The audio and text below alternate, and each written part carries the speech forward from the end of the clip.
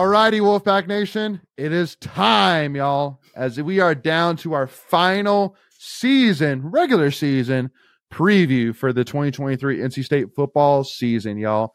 And we have on here with us a friend of the channel for sure. Hey, listen, we've always said that there's a few, like a short list, maybe about this long, of UNC fans that we like.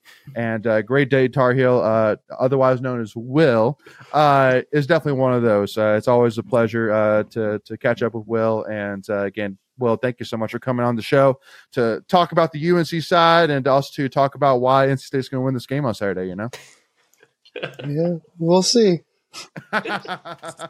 Yeah, well, so, I mean, first and foremost for me, the biggest thing which I got to ask is definitely an interesting year, to say the least, for UNC for sure. But, I mean, this isn't necessarily a dig, but I think it's honestly just kind of a observation, which is it seems like it's the last few years, with at least every single year with Mac Brown, has kind of been the same general headlines where, there's been some starts of really great, like, oh my gosh, like this team is top 10 potential. And then there's these facebuster losses towards the end of the season. I mean, so obviously you're already answering my question for me, but obviously, is this a trend for Mac Brown? It's like in Charlie Brown, right when you think you're about to kick the football, it gets pulled away from you. You get 6-0, you get top 10 ranking. Great analogy, I like it. You fall flat in your face against Virginia, lose to Georgia Tech, which always seems to happen, and then the wheels kind of came off a little bit there. You say the wheels or the heels? Both. Now the dog is trying to get the cat. Say, I got the dog's attention. That was a good one. Exactly. She's ready to go. But, it's funny because they keep referencing, we're running out of gas in the fourth quarter. Our guys look tired, blah, blah, blah. But then you don't see any substituting.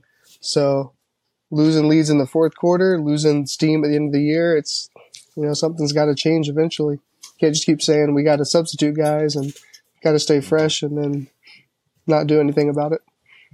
Yeah.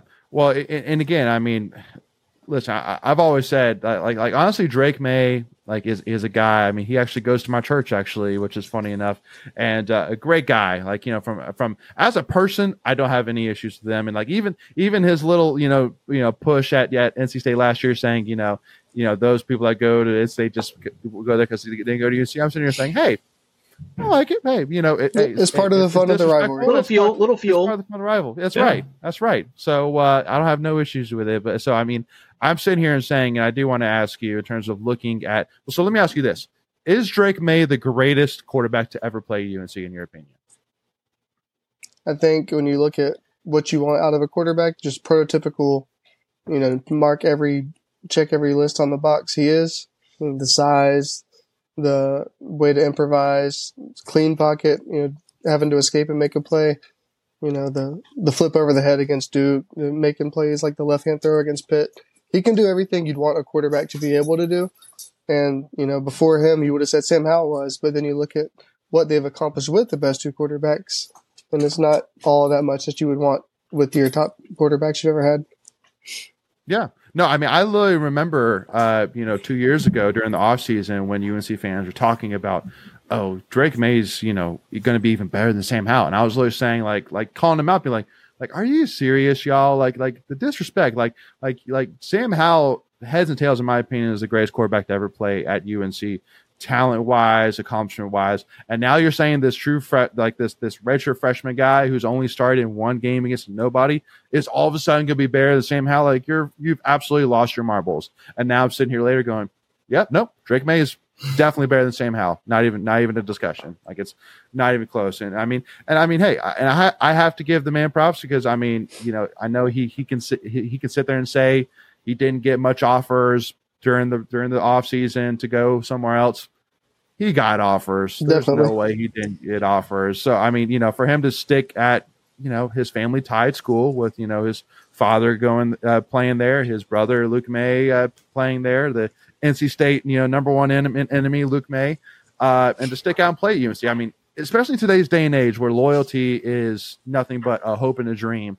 I got to give my props to him. And so, I mean, I'm sure, and that's why, honestly, to me, I kind of need to ask, like, it kind of breaks my heart a little bit for Drake May and the fact that the coaching staff isn't doing him justice, and let's be real, the fans aren't doing him justice. Like, right. how if Phillip Rivers was playing in today's day and age, every state game would be sold out. They'd have to bring in extra bleachers just to fit all the people that are asking for him. And like even though they played Virginia, how is it not sold out? Like, how? I was there for that too. That was you can use the fall break excuse, but it shouldn't matter. It shouldn't matter. Not with Drake May in town, man. Nope. Exactly. Top 10 team at home. It just felt flat from the start. Yeah, absolutely. And even then, we had a 10-point lead in the fourth quarter and still lost. So, yeah. Absolutely. So, do you think it's fair that the fans get blamed for that? No. I mean, does a great atmosphere help? Yeah, but it's still up to the players to execute. You know, one of the greatest statistical seasons we've had was the COVID year. I mean, with no fans in the stands. So, I mean, atmosphere definitely makes a difference, but you still got to execute. For sure. Yeah. Agreed. Yeah, I think your point earlier, like, you just can't give up. It's the way that they're getting beat, right? They're just getting run over in the fourth quarter. It feels like, like Tech, that Georgia Tech game. I mean, they just ran roughshod over the defense, and Duke had their comeback in the fourth quarter, and then Virginia did their thing in the fourth quarter. What is it that you kind of mentioned the rotation? Is it a rotation thing? Is it a depth issue? Like, what do you kind of think is kind of hold the defense back? Because if you had to put an Achilles heel on the team, it's definitely the defense. Yeah, which is weird because they started off so strong this year. But if you looked at the snap counts, I don't have the exact numbers, but I'm sure the two linebackers, Eccles and Gray, are top 10, top 5 in the country because they almost never come off the field. And they had depth on the defensive line, but against Georgia Tech, they went hurry up and we couldn't sub. So the guys got tired there, especially in the fourth quarter. But, they said something like, oh, they look gassed in the fourth quarter, but they only played like 10 snaps in the third quarter. So it didn't make sense to me, but. Yeah. I know with your high-powered offense, is that kind of almost like a downfall for the defense because, you'll score, you have short drives and the defense is right back on the field. Do you think maybe that has anything to play into it at all? It definitely can, especially a big explosive play, 3 plays later. They're right back out there again. And some offenses like to possess the ball and force them to stay on the field and keep the ball away from UNC's offense. So it's a good game plan. I mean, I would do it too if you had to go against top 6 passer and tied for first rusher in the country. Keep the ball away from those guys. That this week. Yeah, you can definitely expect that this week. The last 2 games, we've had over 40 minutes of time of possession. So it's got to force turnovers. We're going to do. Yeah. Exactly. And to add to your point, Will, as well, and Greg, about, K'Mon Rucker for UNC has 8.5 sacks this season, and Cedric Gray has 4.5. And that actually, those 2 guys alone have half of the team's total sacks, 13 out of 26. So, I mean, because there's definitely talks right now in terms of who is ACC Player of the Year, who's ACC Defensive Player of the Year. And I saw a clip earlier where Eric McLean from ACC Huddle was talking about between Cedric Gray, Peyton Wilson, and then the linebacker from Clemson of who's the greatest Trotter. linebacker. Yeah, Trotter. Who's the greatest linebacker in the ACC? And it's kind of funny. Like, of course, Eric McLean was like, I think it's it's tough between Peyton Wilson and Trotter. And of course, us on this side were saying, no, Peyton Wilson, no doubt about it. I'm sure probably with you, Will. I mean, Cedric Gray. I mean, again, Cedric Gray, is definitely in the conversation, no doubt about it. I got to show props where props are due. 104 total tackles, 4.5 sacks, an interception, 4 pass deflections, 2 forced fumbles, and 2 that are recovered. There's no doubt he's seems to be the rock of the defense for sure. But kind of give me your overall scout of the defense here first, and then we'll kind of move on over to maybe the offense during part 2 here. But kind of give me your overall scouting report on the defense. On State's defense? No. Sorry, on UNC's defense. Right now, you have a solid defensive line. You got K'Mon Rucker on one end and Desmond Evans, who's finally coming into his own some in his senior year. Good rotation inside guys, and you got 2 great linebackers.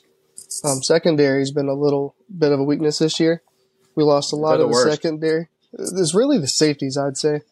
The corners have impressed, especially Huzzy. I mean, he got hurt in Clemson game, so hopefully we'll have him this week to maybe shadow KC. But Marcus Allen, he's a sophomore, he's played really well. Tayon Holloway's redshirt freshman played really well. But safeties, especially against Duke, just take bad angles. Sometimes they're the contained guy and they just get beat. Just come up to set the edge and guy runs right by him. We lost our star in the offseason, which is like a nickelback, which forced Hezzy to play out of position. He was coming to be a corner and ended up playing that nickel role. But he's done a good job with that. But safety's been really the biggest concern, for me at least. Before we continue, I want to take a quick second to tell you about our sponsor, Flatlands Jessup Insurance Group, that has your whole world covered, with agents in 5 offices throughout eastern North Carolina to help you decide how much coverage you need. Offering policies for home and auto, recreational vehicles, commercial, crop, health, life, and employee benefits. They are able to combine options to find a comprehensive solution that works for you. Flatlands Jessup protects the things you love so you can spend less time worrying and more time enjoying them. Find them on Facebook and Instagram at Flatlands Jessup. You can also visit their webpage at www.flatlandsjessup.com.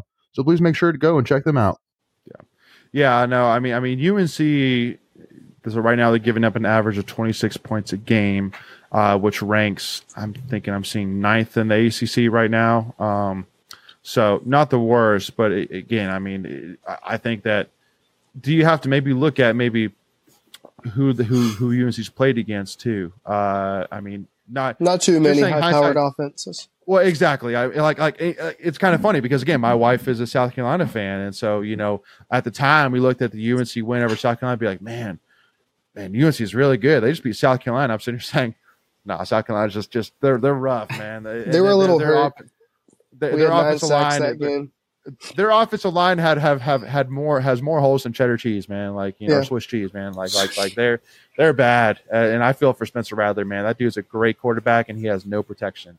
I guess a third of our sacks this season came from that game. Yeah, I was just looking at that. Yeah, wow. I know. That's a great stat right there, Will. Absolutely. And then obviously facing Miami, which we've learned from there that man, they have quarterback issues. So it's again, I think you kind of say that about everybody, that there's inflation or deflation depending on who everybody's played, which almost is kind of a good thing. Which I do want to ask you, Will, what have your thoughts been so far on the new formats where it's not Atlantic and Coastal, man? What are your thoughts? And everyone thinks we all miss the division days. I just wish there was more cut and dry tiebreakers, because you look at the situations where there could be 7 different things have to happen for 2 teams with the same record to be determined. And you see what's going on with the Big 12 right now, where there's endless possibilities how their conference could play out. But it's fun. Unfortunately, you see things like Louisville, where they avoided Clemson, Florida State, and UNC in the regular season.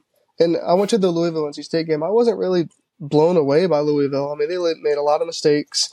They won 13-10, but it wasn't like, oh wow, they're a great team. State easily could have won that game. And Plummer threw one of the ugliest interceptions I've ever seen in my life in the end zone. We were all just, did he throw that? That was a gift. They're one-loss team going into the conference championship. So, yep, yeah, that's a great. Works out. Yeah, you can look back to the 2015 UNC team and say they got to avoid most of the top teams in the ACC that year, too. So it works both ways, but. Yeah, we were talking about our live stream about what it takes to win a championship, and we were talking about luck, right? Some of that is, just how the rotation that year works out. Whether you get a team for every year, we had Clemson, on the schedule, but in 21, where we had a chance to win the ACC or at least make it to the championship, we had them at home and we beat them at home. Yep. It's just about who you play, when you play them, and if you play them. That's true.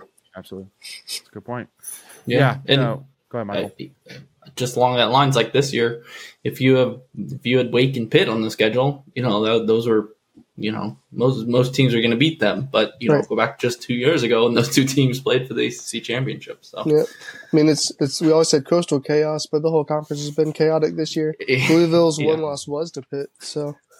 Right. Yeah. And then you had a team like Georgia Tech, whose overall record's not very good, but they were right in the mix of it for the, exactly. Same with Virginia Tech up until this week. They were right in the mix for a spot in the ACC championship game, even though their overall records were not good. Exactly. Yeah. So. And Georgia Tech's a good enough team where, if I'm telling Georgia Bulldog fans, I'm saying don't sleep on Georgia Tech now. Don't sleep on them. They can make some plays. They can make some plays. Don't sleep on them. No, I'm not saying they have a good chance not to picking them. upset, but I'm not picking them. But I'm saying don't sleep on them though. Don't think you're going to walk over them. So this isn't the same Georgia Tech team that we saw a couple years ago. So or even they play hard for their 2 years coach. ago. They do play really hard for the coach. You're not wrong.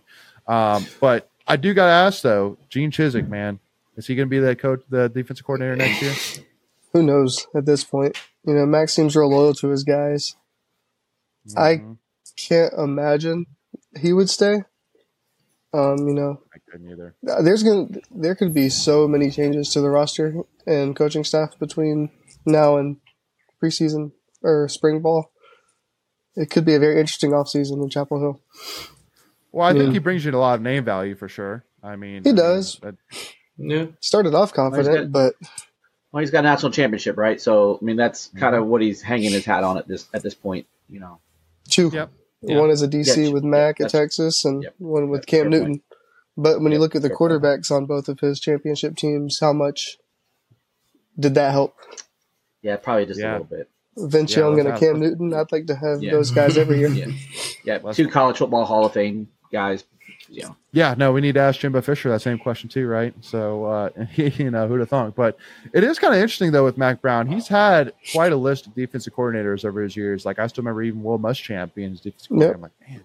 He was the coach in waiting behind Mac at Texas. So, you think Mac Brown will give Will Muschamp a call come to Carolina?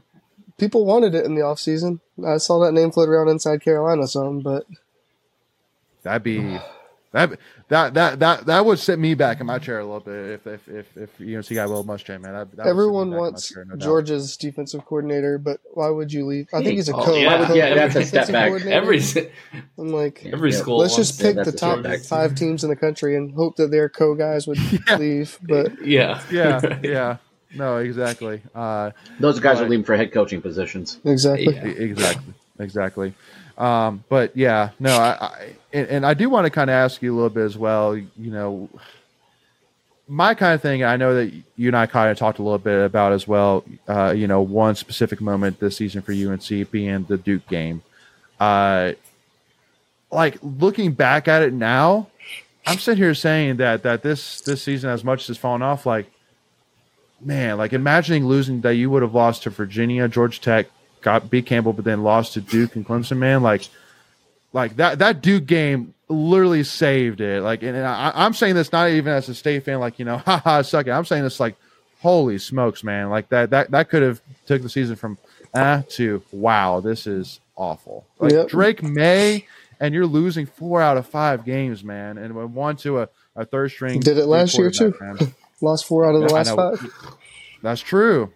So I mean, kind of tell me, man, like with Mac Brown, I mean, and we'll kind of continue this here into part 2, man. But there's a lot of talks of him hanging it up after the season. You do see it. No, he already said he came back. He already said he's back. Of course, they're gonna say that. That's you gotta say that. Came yet. Yeah, that's a good point.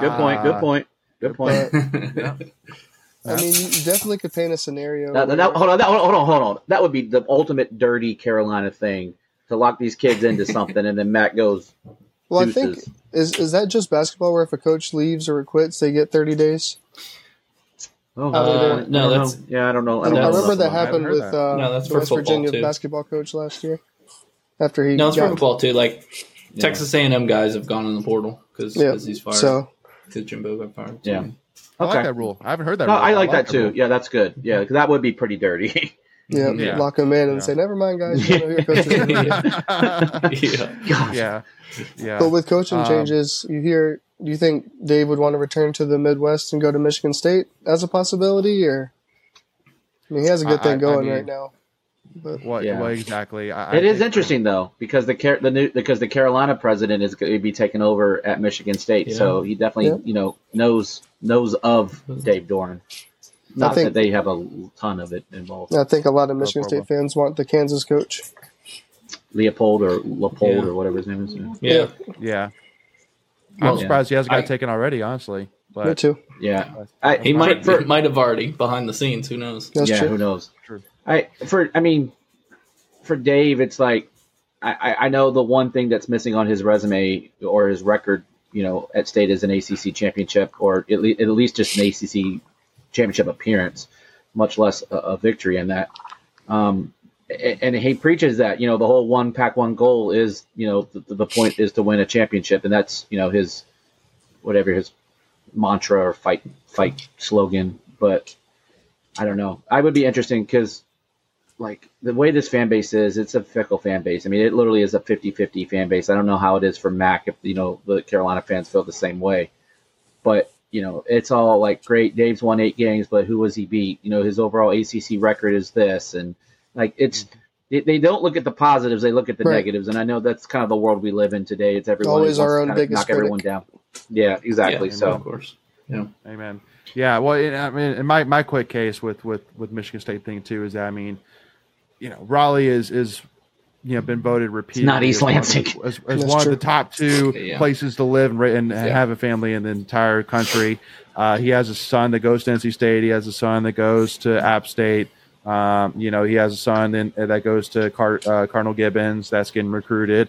So, I mean, his whole family is here. So I just don't see. He's got good ties to the community too.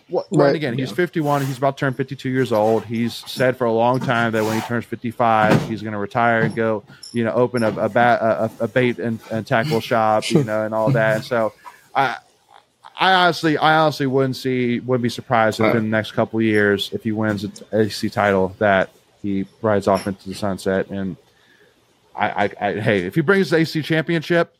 Good for him, right? First ballot Hall of Famer. Build the statue. Yeah. Dave exactly. Dorn Stadium. And thank you, Coach Dorn. Have a good one.